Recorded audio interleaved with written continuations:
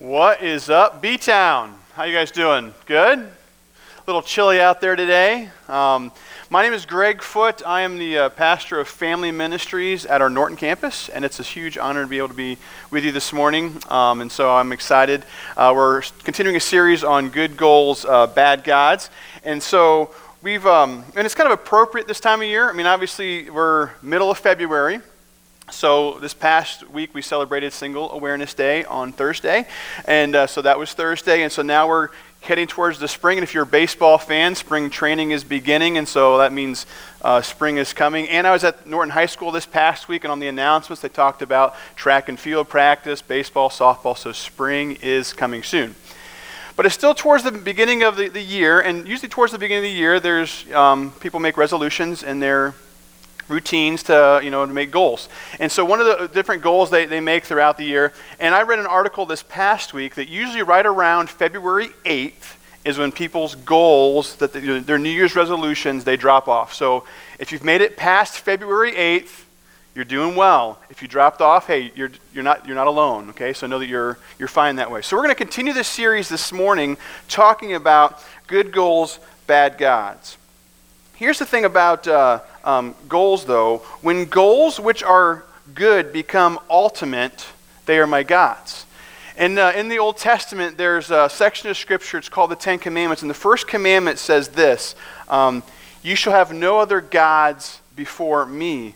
And so God put that in the commandments knowing that we're so prone to put other things first in our lives, and he wanted the nation of Israel and us to know that nothing should come before him. Gods are good things that have become ultimate things in my life. Gives me purpose, it takes priority, and ignites the most passion in my life. I will rearrange my life for the things that are most important in my life. You notice that in your own life, like the things that are most important, you're going to rearrange your schedule, your time, your priorities, your money, your finances to what's most important in my life.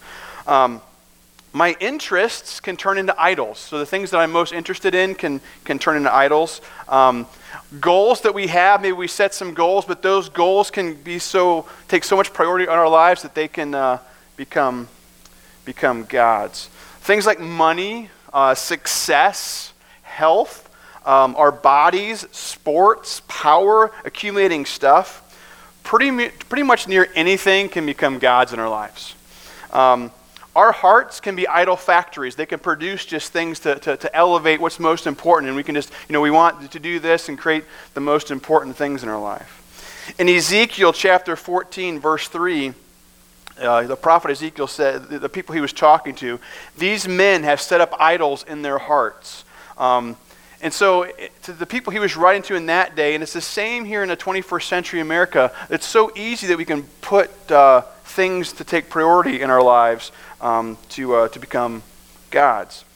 Identifying and exposing the things in our lives that have become gods is easy and obvious. So if we start thinking about things in our lives that become gods in our lives, it's easy and obvious. The things that, we can put in our lives, maybe it's, sports or power or whatever it is, we can do that.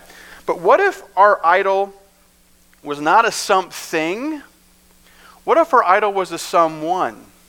So instead of thinking about, putting stuff in place of God, what if the something is a someone? When a person becomes my idol.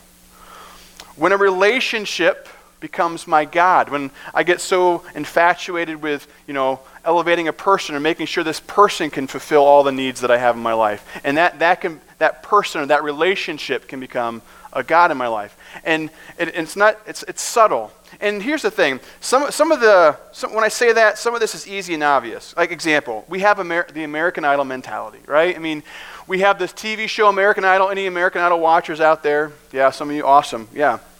The next season's get ready to ramp up, so get ready.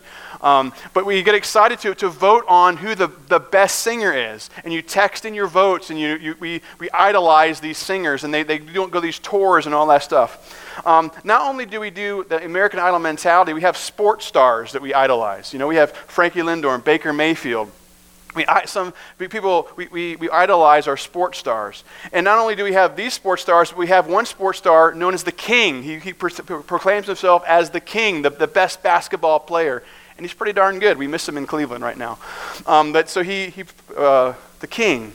And another way we talk about sports stars is the GOAT, right? The greatest of all time, right? This is Tom Brady, a little goat head on there. He has 6 Super Bowls now, and he's been to a bunch. And so people think that he is the greatest of all time, and people idolize, like, oh my goodness, if Tom Brady retires, what's going to happen to the Patriots and all that stuff. And not only in sports do we idolize it, but we also idolize it in music.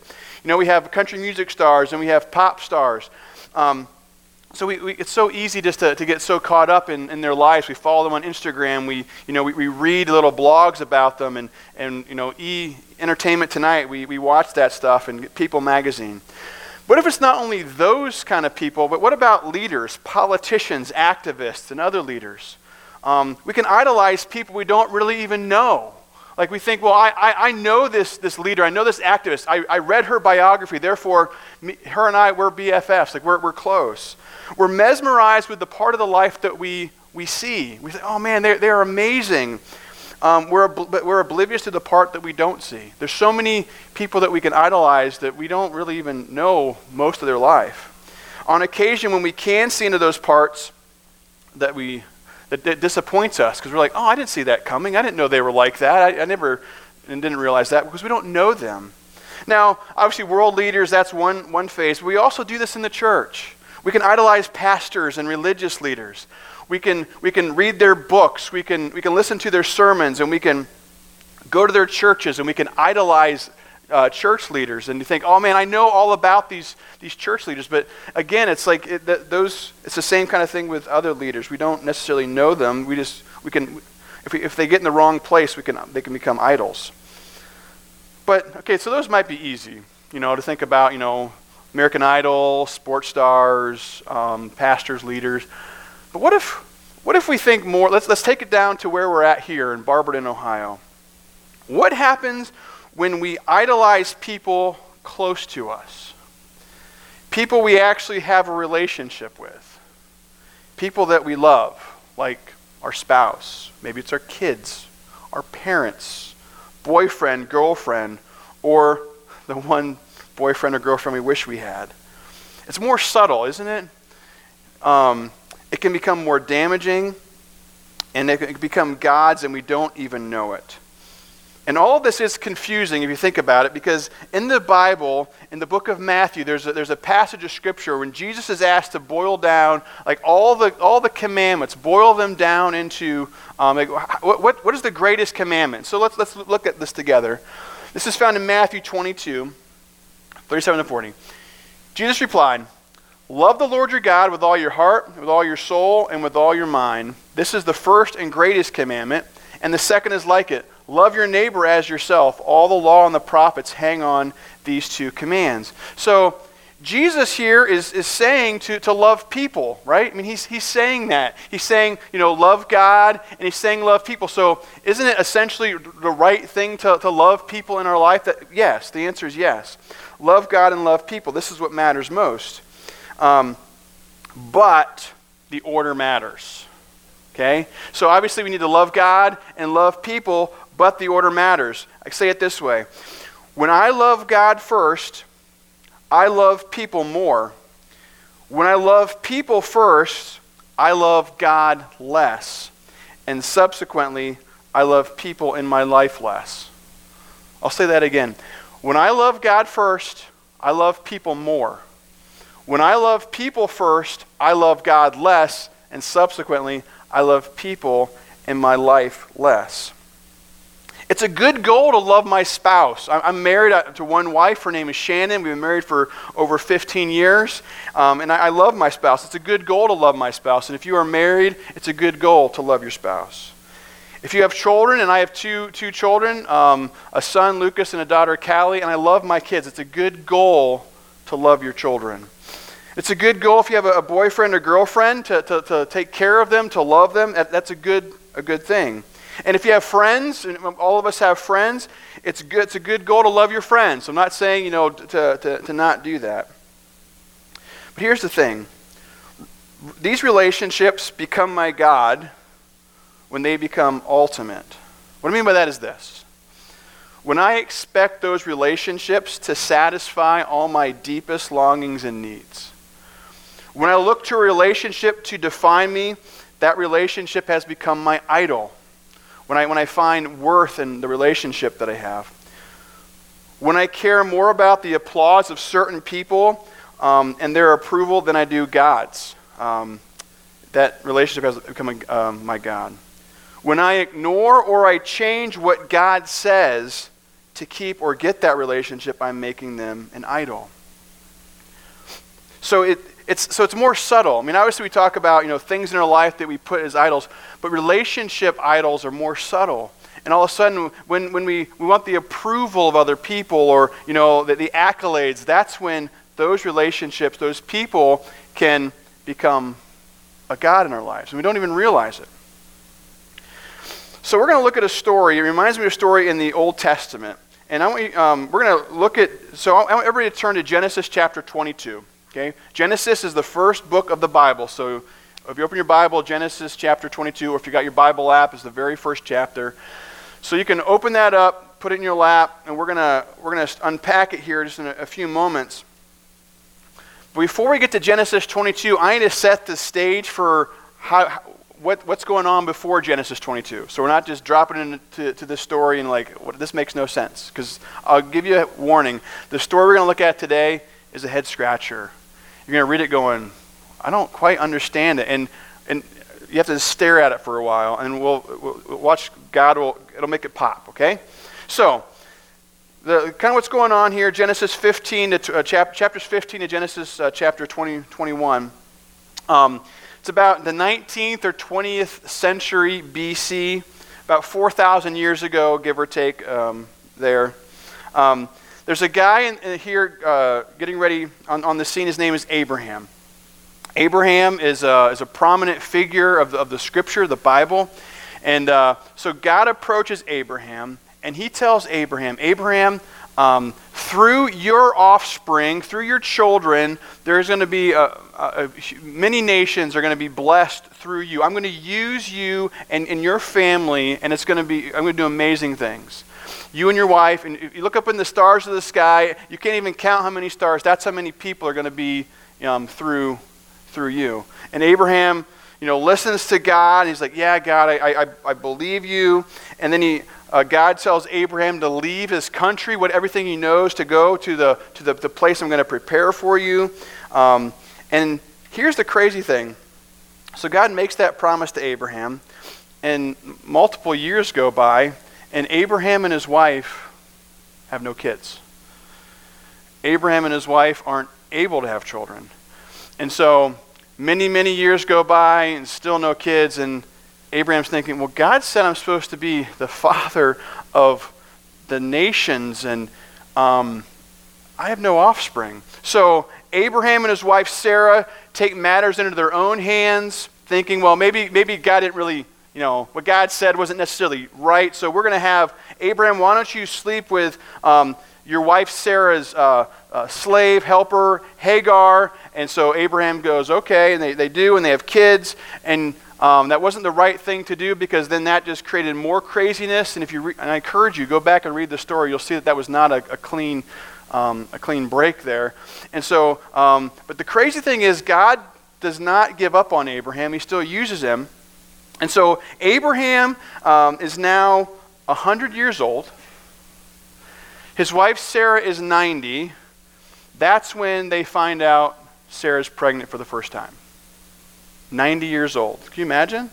That's crazy. To us in 21st century America, that's not the right time to start having kids. 90.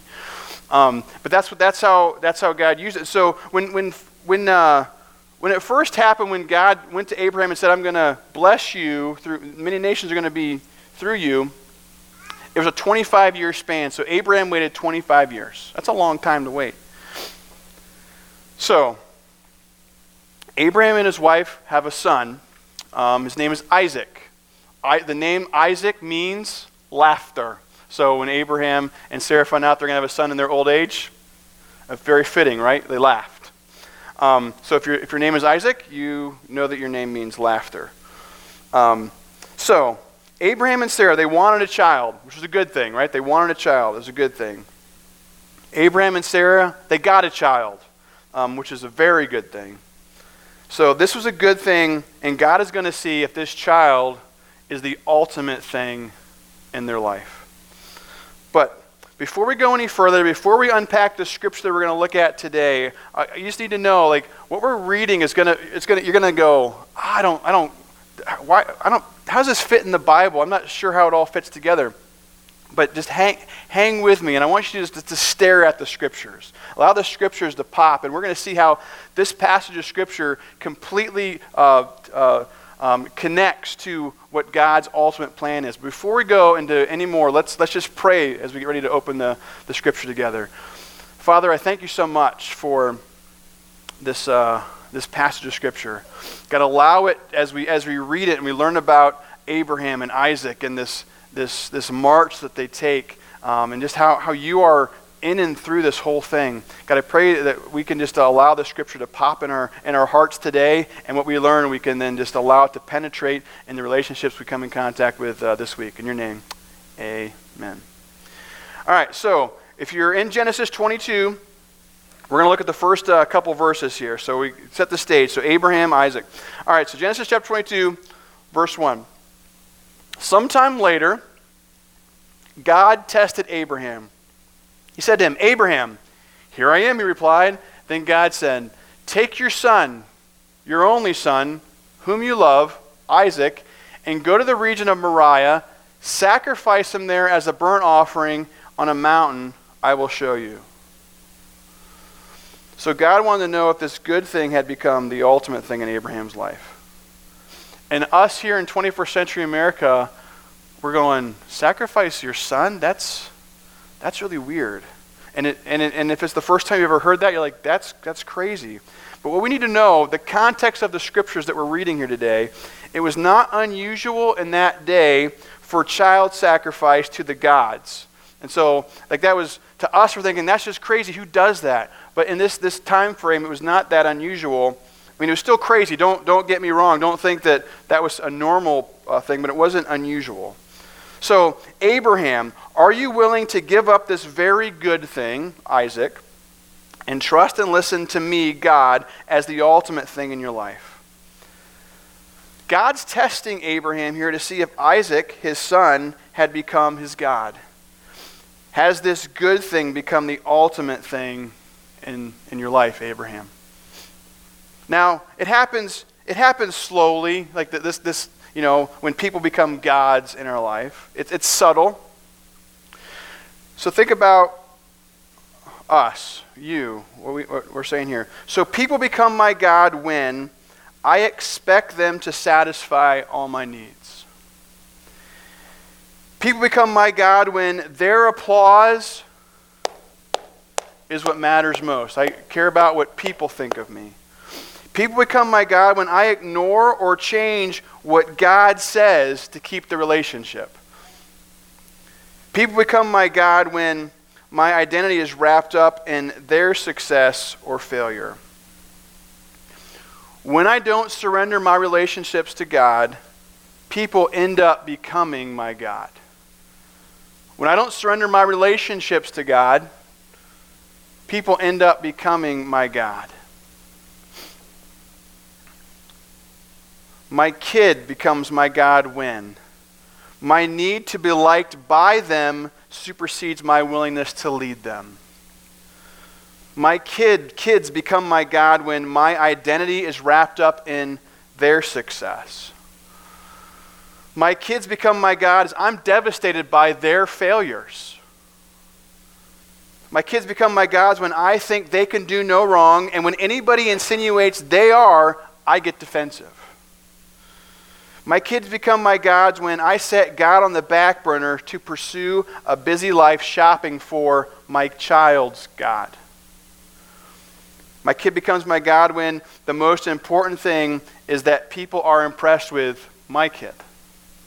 My kid becomes my God when I give them whatever they want, even if I know it's not the wisest thing.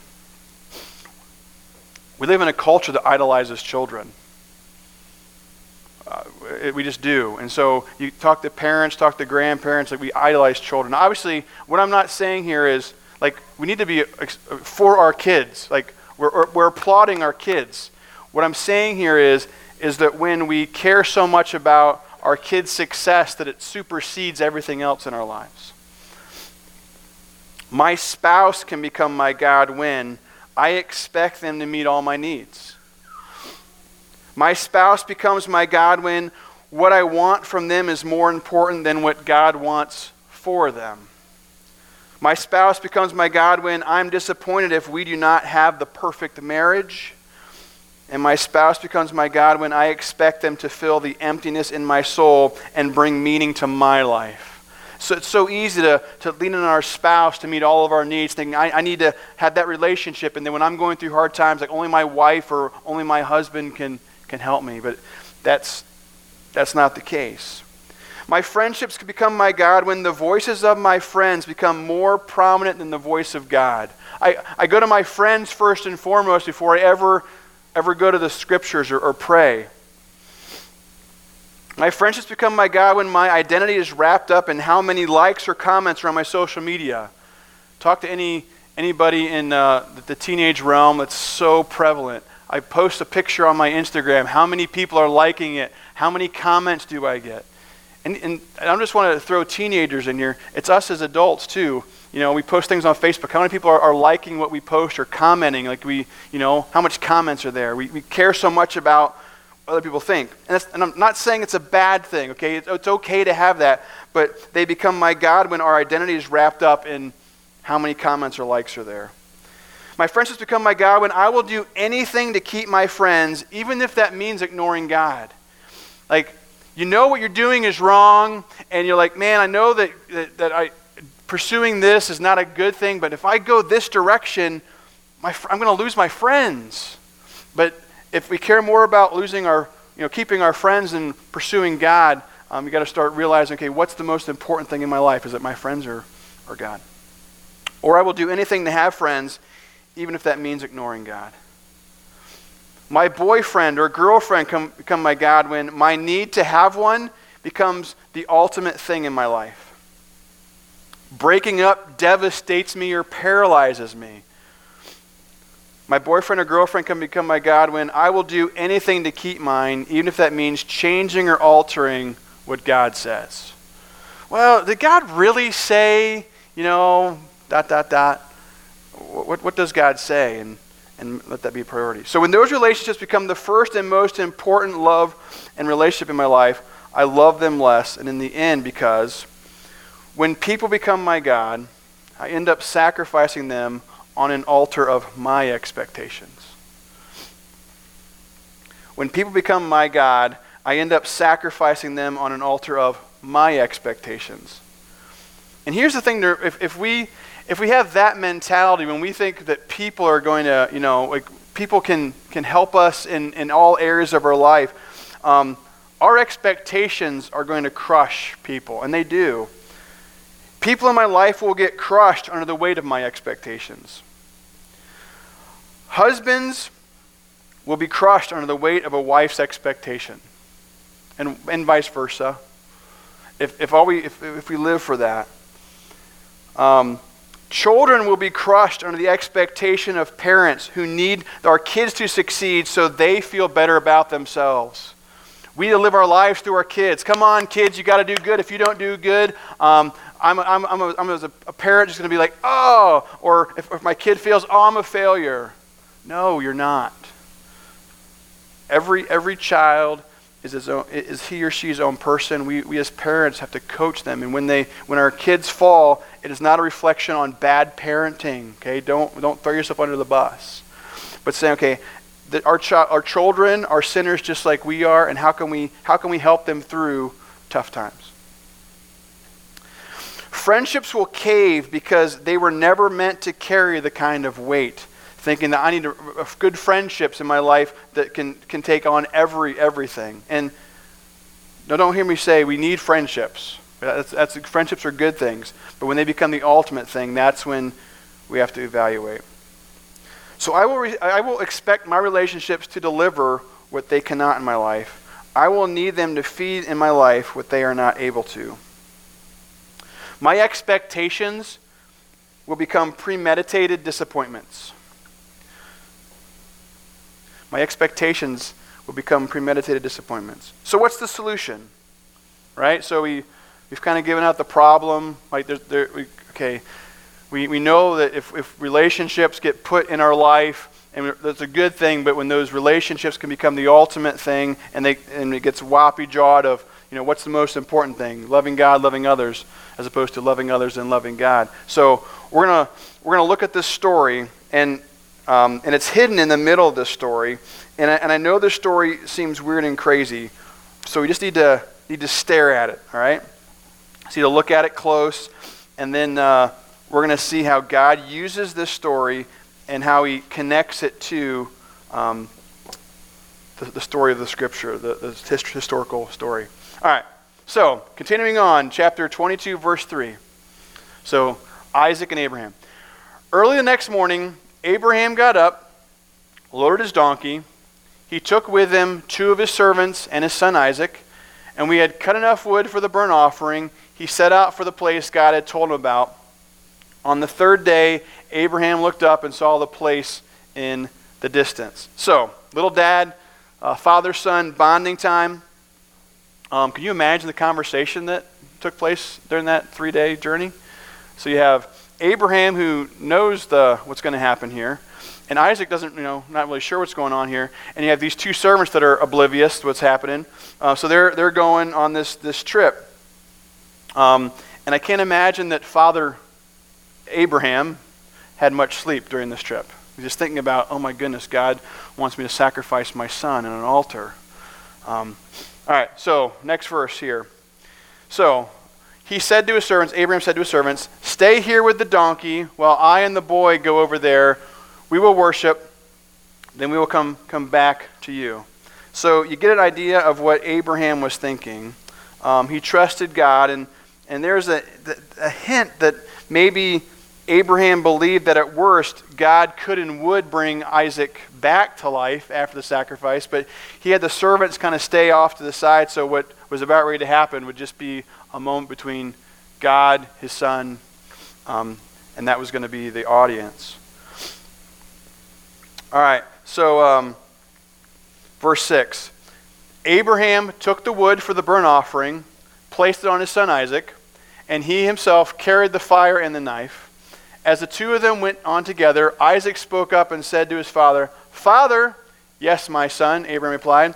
"The fire and the wood are here," Isaac said, "but where is the lamb for the burnt offering?" Abraham answered, "God himself will provide the lamb for the burnt offering, my son." Now, here's the thing to remember. That's a great question that Isaac asked, is it not? I mean, think about this. You're traveling with your dad, and Isaac had seen sacrifices before, and he knew sacrifices involved usually a lamb or another animal. And so Isaac's like, firewood check, fire starter check, sacrifice. Dad? Sacrifice. Abraham answered, verse 8, "God himself will provide the lamb for the burnt offering, my son. Abraham totally trusted God would provide. Totally trusted that. So, and the 2 of them went on together, verse 9. When they reached the place God had told them about, Abraham built an altar there and arranged the wood on it. He bound his son Isaac and laid him on the altar on top of the wood. I just can't imagine, so here's the altar, laying his son on there. And then verse 10. Then he reached out his hand and he took the knife to slay his son. And I can only imagine Isaac's like, "Dad, cool bonding trip, extreme adventure, but can we be done with this? I mean, this is way too extreme for me."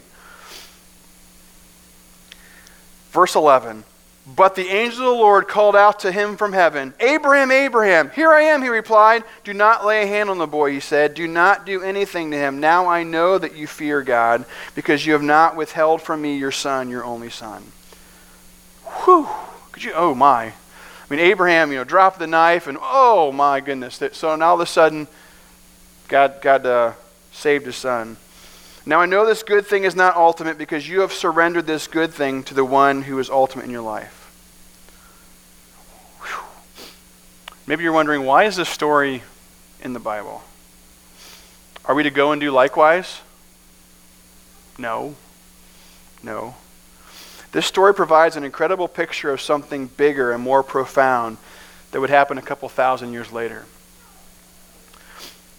So I want you to so kind of stare at this story, okay? What's taking place here? So now we're going to look at verse 13. Abraham looked up, and there in a thicket he saw a ram caught by its horns. He went over and took the ram and sacrificed it as a burnt offering instead of his son. So Abraham called the place, "The Lord will provide," and to this day it is said, "On the mountain of the Lord it will be provided." So stare at this scripture, and all of a sudden this picture is going to appear, because a son of Abraham would eventually be sacrificed.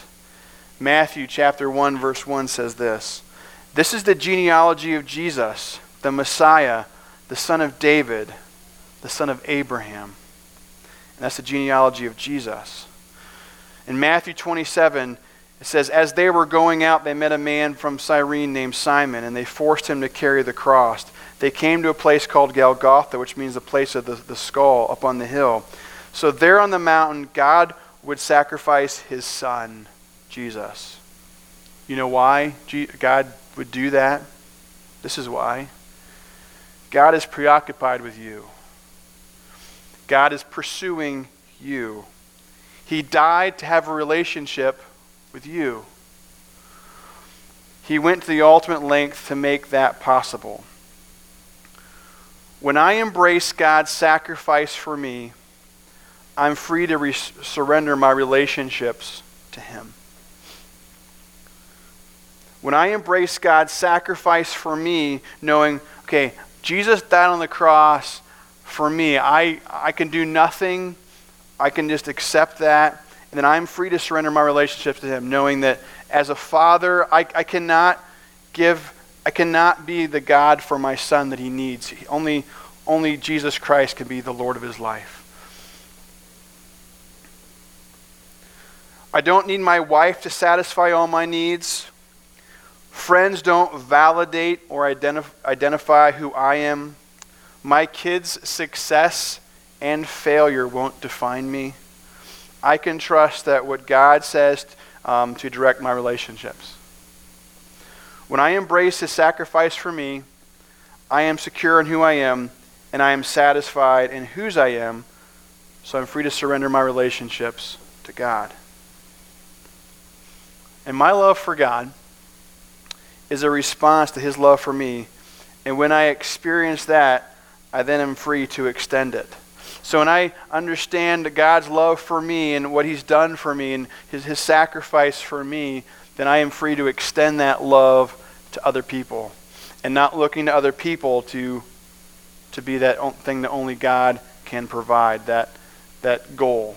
So, in closing, knowing what Jesus has done on the cross for all of us, when we think about our relationships, know this: I am free to love my wife more, I am free to love my children more, and I'm free to love my friends more. Let's pray together.